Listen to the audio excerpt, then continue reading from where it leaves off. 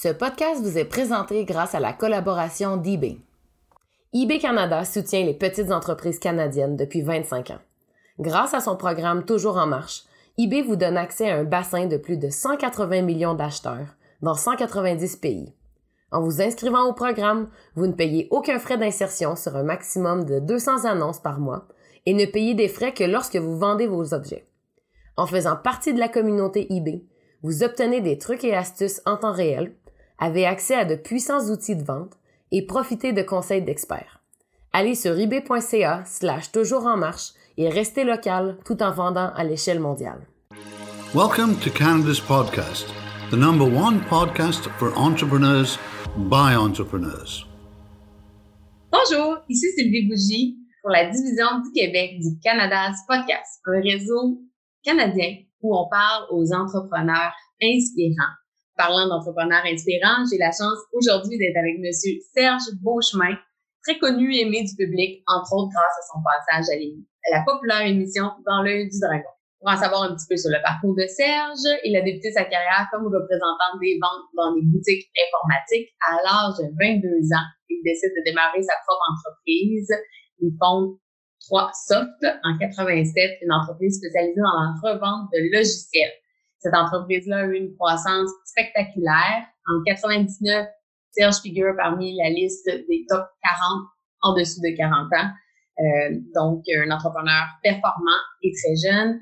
L'entreprise a atteint un chiffre d'affaires de plus de 75 millions en 2004. Au cours de cette même période-là, Serge a pu expérimenter des ventes, des fusions, des acquisitions et a levé plusieurs financements, dont l'un de plus de 5 millions. L'entreprise a également fait partie des 50 sociétés privées les mieux gérées au Canada, et ça pour 6 années consécutives. Je vais vouloir qu'on en parle parce que c'est assez impressionnant. Il a vendu cette entreprise-là en 2005. Depuis, il n'a pas chômé. Il est actionnaire de plusieurs entreprises. Il s'implique surtout au niveau stratégique. Il est aussi conférencier pour parler de son parcours et donner des conseils. Et depuis 2018, il a fondé Alias Entrepreneur, où il offre encore une fois son expertise, ses conseils via des événements, des capsules vidéo, etc. On va en parler également. Donc, Serge, merci beaucoup d'avoir accepté mon invitation avec ton horaire super occupé en plus. Donc, comment vas-tu? Super bien, très occupé, comme tu viens de le dire, mais très, très bien. Bon, bien merci.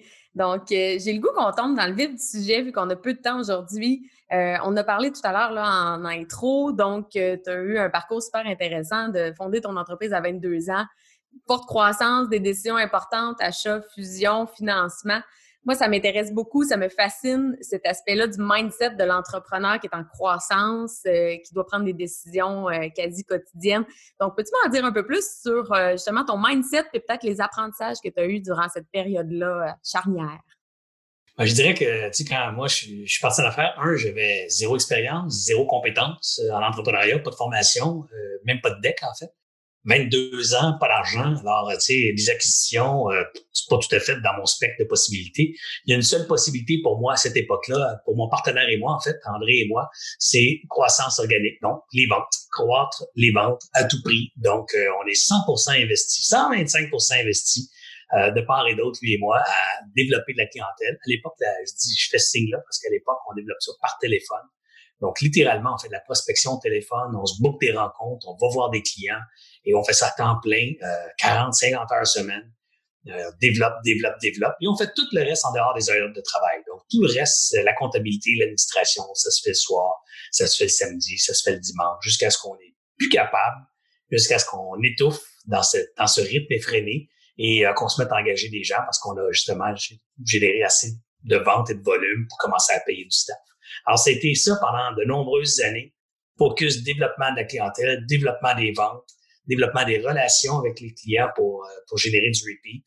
Et parallèlement, quand ça prend de l'ampleur, ça dégage des revenus qui nous permettaient d'engager des gens. Et tu devineras que les premières personnes qu'on a engagées, c'est un shipper et tout de suite après, d'autres vendeurs. Alors, on s'est mis à engager d'autres vendeurs pour répéter cette formule de faire de la croissance organique avec le maximum d'intensité et de capacité. Et de cette croissance-là découlaient les stratégies opérationnelles pour livrer les ventes. J'ai toujours dit, mieux vaut vendre pour avoir des problèmes de livraison de vente que l'inverse. D'être bien prête à livrer, pogné tout seul avec ton stock puis il n'y a pas de clients. Alors, c'est un maudit problème d'être pogné pour livrer des ventes qui ont déjà été vendues, mais c'est un bien plus beau problème. Tu as eu combien d'employés en cours durant ça a commencé avec 2. Dès le départ, André et moi, on était les employés de notre entreprise. Rapidement, on a eu, en fait, 3, puisqu'on a eu la sœur André qui était là pour la réception, la comptabilité, les facturations, et ainsi de suite. Un shipper par la suite. Puis tout ça après ça, a mené à de l'embauche année après année. Et au maximum, on était à peu près 150 personnes, dont la grande majorité était aux ventes et au service à la clientèle, et à travers des bureaux au Canada, donc répartis à Montréal, Québec, Ottawa, Toronto et Calgary. OK, quand même. Puis ton mindset, c'était-tu tout le temps axé justement sur la croissance? Tu dis, je veux faire des ventes, je veux faire des ventes. T'avais-tu une ambition de grandeur? Comment ça s'est produit, ça? Big time. Dès le départ, il faut comprendre qu'André et moi, on vient tous les deux de milieux modestes. Donc, pour nous, l'indépendance financière, c'était un objectif important au niveau personnel. On s'était dit tous les deux qu'on voulait être indépendants de fortune avant 40 ans. Donc, c'était quelque part important de réaliser une entreprise qui nous permettrait de créer de la valeur substantielle pour qu'un jour, on puisse monétiser cette valeur-là et en devenir financièrement indépendant. Donc, ça passe par une entreprise qui crée de la croissance, donc qui crée de la valeur et qui crée ultimement une projection de profits futurs qui fait qu'elle va valoir de l'argent un jour, cette business-là. Alors, donc oui, on a eu ce mindset de faire croître la business, mais pas à n'importe quelle condition, puis pas dans le non-respect de nos valeurs. Donc, à travers ça, pour nous, c'était bien important, nos valeurs et les valeurs qu'on a développées ensemble, c'est-à-dire nous, André et moi, mais aussi les employés, puisque on formait une jeune équipe. Là, on est parti à 22, 21 ans. Donc, forcément, nos premiers engagés, l'employé était jeune aussi. Alors, on s'est développé un mindset collectif de bien faire les choses. Donc, l'humain d'abord et avant tout, l'humain au sein de l'organisation, l'humain chez nos clients et l'humain chez nos partenaires. Donc, pour nous, ces 3 axes-là, l'humain dans ces 3 groupes-là était ultra important et au cœur de nos priorités. Et si on tenait pas compte de l'humain, ben toute cette affaire-là faisait pas de sens. Est-ce que c'était dur de faire respecter justement ces valeurs-là puis garder ça humain quand ça a pris quand même une belle proportion en termes d'employés? Tu sais? Ce que je veux dire par là, c'est que je trouve que ça peut être facile de garder des valeurs dans une organisation assez petite, mais est-ce que ça a été un challenge, ça, de garder ces valeurs-là en place? Non, pas vraiment, parce que c'est sûr que des valeurs qui ne sont pas les tiennes sont difficiles à garder. Fait que forcément, si tu prends des valeurs qui te ressemblent pas, ben là, c'est un effort continuel. Nous, on a pris des valeurs, quand on les a définies, notre petit groupe ensemble, c'est des valeurs qui définissaient notre groupe et son identité. Par la suite, ces valeurs-là ont servi de schéma ou de grille d'évaluation pour les candidats qui se joignaient au groupe. On s'assurait que les gens qui se joignaient au groupe respectaient ces valeurs-là et que c'était des valeurs qui avaient du sens pour elles. Alors, ces valeurs, c'est pas difficile de les maintenir quand justement le groupe est homogène et que ce sont déjà des traits de caractère naturels de ces gens-là ou des façons de penser naturelles chez ces gens-là. Ça devient une façon naturelle, normale de faire les choses. Donc, de faire les choses dans le respect des autres, dans le respect du bien commun, des notions de partage, des notions de communication. Ben, ça devient un mode de vie finalement qui est apprécié par tous et qui fait notre identité. Donc, ça passait beaucoup par, dès le début, justement, l'embauche. Oui, puis ça passe, les valeurs, le maintien des valeurs à long terme, ça passe beaucoup par la tête et le leadership. C'est-à-dire que le leadership doit en faire la démonstration. Il faut que ce soit toi aussi, comme leader, ta façon de vivre. Si, comme leader, c'est des efforts que tu dois mettre en place pour, je sais pas moi, assurer le respect, parce que le respect, c'est une des valeurs que vous avez choisies, mais que toi, fondamentalement, t'as un petit côté raciste, un petit côté macho et un petit côté condescendant, ben ça marche pas, tu sais. Fait que c'est pas ton naturel. Peut-être que c'est pas une bonne idée de choisir cette valeur-là si pour toi c'est quelque chose qui est pas naturel que de respecter à outrance, je dirais, ou à l'extrême la vie des autres et le rôle des autres dans l'organisation. Chez nous, c'était facile. Tu sais, la tête pensait comme ça. Nous, on disait que les titres, c'est juste parce que les clients ont besoin d'avoir des titres sur nos cartes d'affaires. Mais nous, on n'a pas besoin de titres. On est dans une équipe, on est tous dans le même bateau, on est tous dans la même équipe. Et les titres désignent des fonctions différentes dans le bateau. C'est-à-dire, si t'es cuisinier, ben, t'es cuisinier dans l'équipe du bateau. Ta job, c'est de faire la cuisine, c'est pas de veiller à la machinerie en bas ou à l'électricité ou à la direction, tu sais. Alors, donc, les titres sont plus des fonctions de rôle dans l'équipe que des hiérarchies ou des droits des uns sur les autres. Alors, cette vision-là, elle part du leadership, ben, elle s'applique bien après parce qu'elle changera pas non plus dans les années, les 5, 10, 15, 20 années qui vont suivre. Ça va être cette même philosophie qui va s'appliquer à l'ensemble de l'organisation. Et quelqu'un qui arriverait dans le groupe et qui prétendrait, parce qu'il a un titre, d'avoir autorité sur les autres juste parce qu'il a ce titre, ben évidemment, va être rejeté par l'ensemble de l'organisation, incluant le leadership. Moi, je vais dire à cette personne-là, c'est pas mal qu'on travaille ici. Ici, tout le monde a le droit au respect et à la dignité. Et c'est pas vrai que c'est parce que tu es directeur puis que tu as décidé que c'était comme ça que les gens doivent te suivre aveuglément. Les gens ont le droit de challenger tes idées. Et j'espère que tu vas être habilité et apte à les défendre. Puis si tu n'es pas en mesure de bien les défendre, peut-être que tu n'es pas le bon dirigeant. Mm-hmm. Non, c'est clair.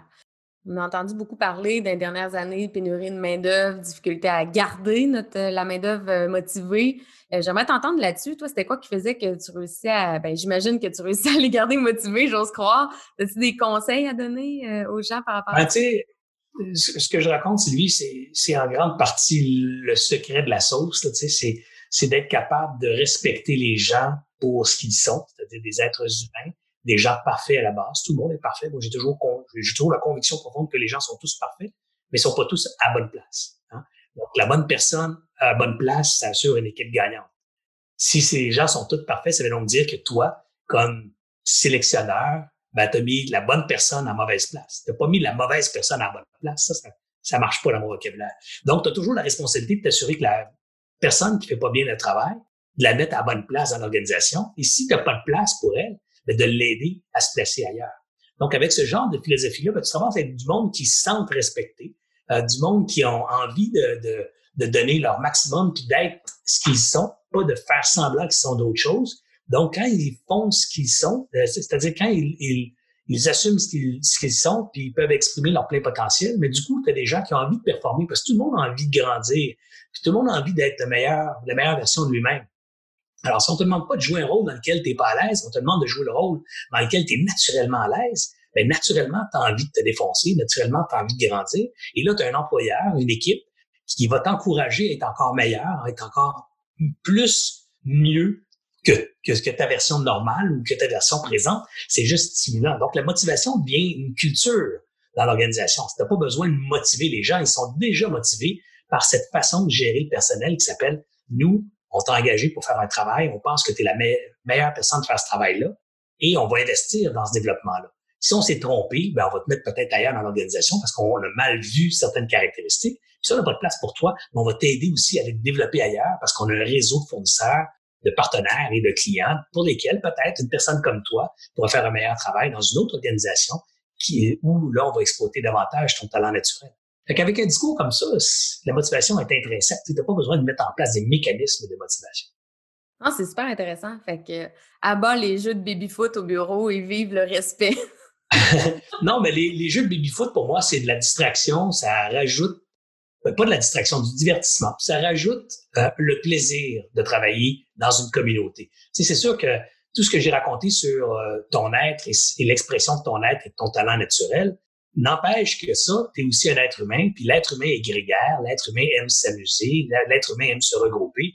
Donc, créer un climat dans lequel, non seulement c'est un beau terroir pour exprimer ton talent et ton potentiel, mais c'est également une belle place où vivre, parce que tu vas y passer 40, 50 heures par semaine. Ben là, ça devient encore plus stimulant que de travailler, de contribuer au maintien de cette organisation-là ou de cet organisme-là et à sa croissance et à son développement.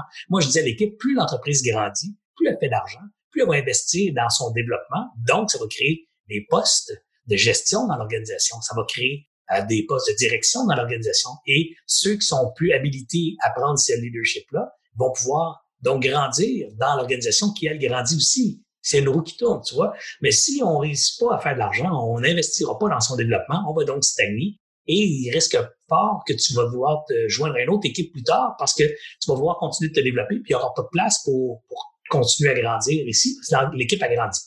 Donc, quand l'organisation grandit, c'est tout le monde qui peut y gagner parce que l'organisation crée donc plus de possibilités pour l'ensemble des parties prenantes. Alors, cette vision-là d'une entreprise où c'est le fun de travailler, c'est le fun de contribuer, où il y a des tables de baby-foot, nous autres, c'était une table de ping-pong, notre première patente qu'on avait mis en place. Ben, quand il y a des tables de ping-pong, quand il y a des parties à tous les 3 mois, quand il y a les vendredis du président où on paye la bière et la pizza à tout le monde le vendredi midi, ben là, ça finit par créer un climat de travail, le fun, stimulant, où ton environnement de travail, ça crée aussi des liens de proximité avec d'autres, ça crée des amitiés, ça crée des relations, ça crée des couples. Et tout ça, c'est encouragé. Ben wow, tu sais, ça devient super le fun de travailler là-dedans. Je suis sûr qu'il y a des gens qui m'écoutent et qui disent « My God, j'aimerais ça travailler pour lui. » Ben, je n'opère plus de business aujourd'hui, mais sachez que les business dans lesquels je suis impliqué, c'est le discours que je tiens auprès de mes entrepreneurs partenaires. Et je souhaite évidemment que ce discours-là se transforme en action. Donc, travailler au Strom Spa, par exemple, c'est pas mal le fun parce que ça ressemble pas mal à ça aussi.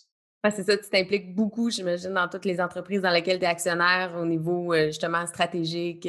Partager ta vision, j'imagine, tes connaissances. En effet, je m'implique le plus que je peux, évidemment, puis je m'arrange toujours pour prendre des positions minoritaires dans les business, de sorte que ce soit pas moi qui gère le bateau, c'est pas moi le capitaine sur le bateau, c'est pas moi qui est sur la ligne de front tous les jours. Mais en même temps, je suis là pour challenger les gens qui prennent les décisions, les gens qui prennent les grandes orientations.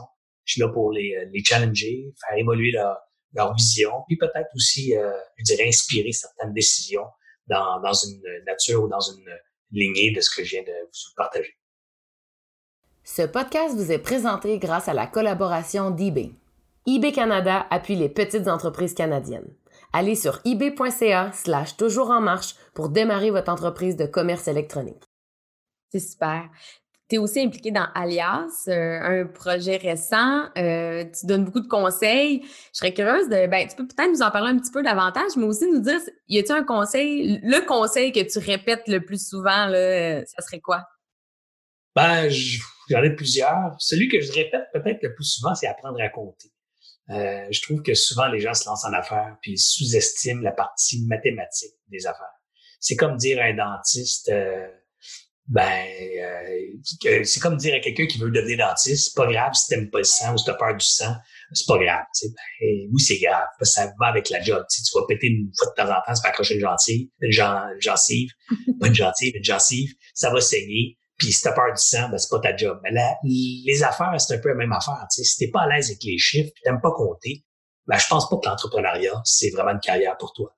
Les grands entrepreneurs et ceux qui durent, pas nécessairement les grands termes de richesse mais ceux qui durent dans le temps, 20, 30, 40 ans, c'est tout du monde qui savent compter. Tout du monde qui sont capables, qui sont à l'aise de faire les efforts requis pour maîtriser leurs états financiers, maîtriser les formules simples de marge brute, de marge nette, la compréhension des termes de base sur l'impôt, sur la fiscalité, sur la taxation. Bref, il faut avoir un minimum d'aisance et vouloir faire les efforts pour atteindre ce minimum-là. Si tu te lances en affaires puis tu n'as pas cette volonté-là de jongler avec les chiffres, tu as besoin d'avoir un ou une bonne partenaire qui, elle, a cette habilité et cette volonté de bien maîtriser les chiffres. Sinon, je te dis déjà, ça va être limité en termes de croissance et de capacité de durer dans le temps. Ah, c'est clair, hein, c'est un excellent conseil, surtout si la personne veut aller chercher du financement, veut trouver un ange investisseur ou autre. C'est clair que déjà, ça, c'est important. Puis en plus, comme tu dis, connaître les coûts de revient. C'est vrai qu'il y a beaucoup d'entrepreneurs qui sont très visionnaires, très rêveurs, charismatiques, qui ont plein d'autres qualités, mais ce côté-là, ils l'ont pas toujours. Fait que il y en a beaucoup. Si vous écoutez, Sylvie, les dragons sur une base régulière, vous voyez énormément d'entrepreneurs qui viennent présenter leur projet, puis quand les dragons commencent à les questionner, souvent, tu entends la réponse, moi, je suis pas là, je suis pas très bon avec les chiffres, c'est pour ça que j'ai amené mon mentor, ou c'est pour ça que j'ai un comptable. Non, ça bouge pas. Si t'es entrepreneur, ben, les chiffres, ça va avec la business, puis les affaires, tu veux faire de l'argent, tu veux faire des profits, tu veux assurer la pérennité. Là, non, je suis pas en affaire de faire de l'argent. T'es pas en affaire de faire de l'argent, je suis d'accord. Mais c'est une des conséquences qui va maintenir ton entreprise en vie. Alors, si t'es pas capable de mesurer cette conséquence-là et la taille qu'elle devrait avoir pour assurer la pérennité de ton projet, ben, pis si tu comprends pas tout ce que je viens de dire, ben, l'entrepreneuriat, t'es pas encore prêt. Ça veut pas dire que t'es pas capable, ça veut dire que t'es pas encore prêt. Va te documenter, va lire, va apprendre, mais il faut que tu maîtrises la notion financière et comptable, je dirais, ou chiffre de ta business. C'est clair. Le temps file, on va tomber déjà dans une portion un petit peu plus personnelle. Allez-y. Parfait. Tu en parlais tout à l'heure un peu du nombre d'heures de travail et tout. Toi, as-tu de la misère? Ben, ça ressemble à quoi, premièrement, ta routine? Je veux savoir, là, le Serge au quotidien. Une journée typique, ça ressemble à quoi? Ben, vous ne serez pas étonné d'apprendre que mon quotidien, c'est une vie intense. Alors, j'étais un gars intense dans tout ce que je fais. Alors, mon quotidien, maintenant, avec la COVID en plus, ben, ça commence tôt le matin. Souvent, je m'enfarge les pieds devant le bureau à 7h moins quart, 6h30. Puis là, ben, je suis rendu midi et quart. Je suis encore en robe de chambre assis devant le bureau à lire des courriels, participer à des réunions, écrire, documenter, travailler. Alors, je suis quelqu'un d'intense. Alors, je dois vous confier que du lundi au vendredi, je suis intensément au travail dans les heures et les périodes de travail.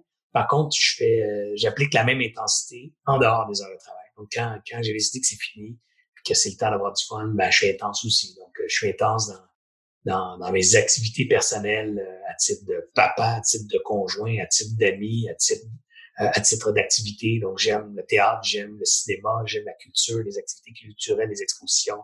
J'aime faire de la photographie, j'aime créer, j'aime lire, j'aime faire du bateau, j'aime faire du sport nautique. Bref, vous voyez, et tout ça, c'est intense. C'est-à-dire, moi, les petits week-ends tranquilles, à me demander ce que je vais faire, ça arrive pas souvent. Même quand je pars en vacances quelque part, c'est rare que je reste en place très longtemps.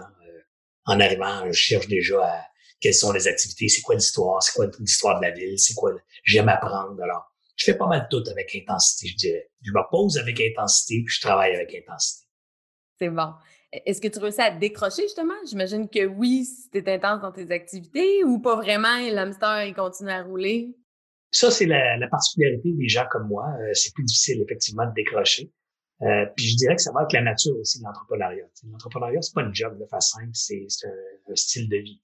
Donc, ça t'habite 24 sur 24, 7 jours sur 7. Donc, forcément, si tu es impliqué comme moi dans une dizaine d'entreprises privées, si tu t'impliques dans 7-8 conseils d'administration et ou fondations, ben, c'est sûr que ta tête, elle travaille tout le temps. Tu sais. Donc, dans les moments où officiellement tu es off the grid, tu n'es pas en train de travailler, puis tu devrais être en train de faire du kayak, ben c'est sûr que c'est des fois des idées qui te passent. Puis c'est correct, c'est sain parce que dans ces moments-là, tu as une inspiration différente, tu as une préoccupation différente, tu as même des sources d'inspiration différentes autour qui viennent ajouter ou stimuler des nouvelles idées ou ajouter de nouvelles idées dans tes concepts d'affaires.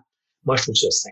Décrocher, pour moi, c'est aussi volontairement décrocher. Donc, par exemple, faire de la photographie, ça m'exige, moi, une concentration dans une autre sphère intellectuelle qui, par exemple, la création artistique, ben, tu sais, la composition d'une image demande une présence, une concentration, une maîtrise de l'outil et de l'instrument photographique qui qui impose à mon esprit de laisser de côté ces tracas habituels parce que pour bien faire une photo, ben, il faut que tu sois présent au moment présent. Que tu pèses le piton au bon moment. Il faut que tu sois à l'écoute. Il faut que tu sois très, très présent, un bon qualificatif. Donc ça, ben, ça force un décrochage de la réflexion habituelle. Un autre exemple, je fais des sudoku. Des sudoku, ça m'aide beaucoup, moi, à décrocher le soir, entre autres, avant de dormir, parce que le sudoku exige une concentration visuelle et intellectuelle assez intense pour être capable, évidemment, si on prend pas de petites notes, là, si on le fait tout dans sa tête, ça exige une certaine concentration pour arriver à résoudre le casse-tête. Et cette concentration-là prend un certain temps avant d'atteindre son optimum ou son apogée. Alors, peut-être 5-10 minutes avant que, là, tu es vraiment embarqué dans ton sudoku. Ben, quand tu es rendu embarqué là, tu n'as plus l'esprit ailleurs, tu es 100% là-dedans. Et du coup, ça te fait décrocher. Alors, c'est des exercices, moi, que j'aime bien faire, la photo, les sudoku. La lecture aussi réussit parfois. J'ai de la misère des fois à décrocher. Donc, la lecture, je peux lire la même paragraphe 6 fois avant que ça commence à décrocher. Mais c'est pas grave, ça aussi, c'est un exercice qui me permet de décrocher. La méditation à l'occasion, je dois avouer, j'en fais pas assez, je devrais en faire plus souvent. Et finalement, je devrais indiquer l'exercice physique. Mais je dis je devrais parce que fondamentalement, il y a toujours plus de choses intéressantes à faire que de courir dehors ou aller tirer de la fonte dans un gym. Alors, j'aime mieux faire de la photo, j'aime mieux aller voir une pièce de théâtre, aller au cinéma, aller au resto avec des amis, passer d'un bon temps avec ma famille, ma conjointe, pousser de la fonte. Alors, mais il faut que je trouve du temps à faire ça aussi. Ben, ça, c'est plus une question de santé globale que d'intérêt personnel. Pas un sportif de nature. Oui. Mais c'est clair que de faire des activités qui sont prenantes mentalement, ça t'aide à être dans le moment présent quand même puis décrocher. Je lisais justement un article dernièrement là-dessus qui disait que pour se reposer véritablement, il faut faire autre chose. C'est pas en ne rien faire n'est pas tant reposant. C'est vraiment de mettre son esprit ailleurs, ce que tu fais très bien. Mais oui, faire du sport, je pense, ça l'aide. Ça l'aide des fois au niveau du stress. Toi, est-ce que tu vis bien avec le stress, la pression? T'as-tu déjà eu des problèmes? Ça, c'est une particularité qu'on découvre en vieillissant, mais je dirais que c'est peut-être pas pareil pour tout le monde, mais moi, je dirais que ma tolérance au stress était très grande toute ma vie, jusqu'à l'âge de 49, peut-être, dans ces eaux-là, 48, 49, où là, oups, que dans ça, j'ai eu les premiers symptômes d'anxiété. J'ai fait une crise de panique assez sérieuse pour que je crois que j'étais en train de faire une attaque cardiaque, une crise cardiaque, en fait. Pas une attaque, mais une crise cardiaque. Alors, ça a ouvert une brèche dans l'ensemble de ma contenance du stress, je dirais. Et un coup que la brèche est faite, quand il y a de la pression qui embarque dans la machine, elle veut sortir par la brèche. Donc, la brèche qui s'appelle l'anxiété, s'il y a trop de pression, je la sens m'envahir. Alors, maintenant que je suis capable de la nommer, je suis capable de la sentir, capable de la deviner, se manifester, de la prévoir, je deal mieux avec. Mais je dirais qu'elle est maintenant présente et fait partie de ma vie, ce qui était moins le cas il y a 15, 20 ans où le stress n'avait pas vraiment d'emprise sur moi, puis j'étais capable de prendre beaucoup de pression sans m'empêcher de dormir le soir et tout ça. C'est plus le cas maintenant. Je dois maintenant composer avec cette brèche dans ma vie. Et je dirais que c'est pour le mieux, parce que cette brèche-là me fait prendre plus de temps pour moi, pour d'autres projets, me ramène à l'ordre quand j'ambitionne. Alors, c'est juste pour le mieux. Ouais, c'est ça, d'être plus à l'écoute de toi. Exact. OK. Le temps file. As-tu un mot de la fin, mon cher? Quelque chose que tu voudrais rajouter? Soit un conseil à donner ou nous inviter. Je sais pas si tu as des activités spéciales qui s'en viennent, peut-être avec Alias ou autre. Je te laisse le mot de la fin, mon cher. C'est sûr que 2 conseils. Le premier, suivre Alias. C'est une très bonne idée pour les entrepreneurs en vous. Sur aliasentrepreneur.com, il y a plus de contenu que vous êtes capable de consommer. Alors, allez-y gaiement. Beaucoup de vidéos, des centaines de capsules vidéo qu'on a produites pour vous aider à développer votre vocabulaire d'affaires, à développer votre compréhension de concepts d'affaires, donc à augmenter votre niveau de compétence, puis permettre ainsi de faire passer votre entreprise au prochain niveau. Il y a aussi des activités de réseautage dans Alias, donc ça va vous permettre de mailler votre entreprise et de vous réseauter comme entrepreneur avec d'autres entrepreneurs. Donc tout ça dans un mode relativement accessible, gratuit ou presque partout. Alors ça, c'est Alias Entrepreneur. Puis le deuxième conseil, tout aussi pertinent, je pense, lisez. Lisez beaucoup. Les entrepreneurs sont des gens qui doivent continuellement cultiver leur esprit, leur connaissance, leurs compétences.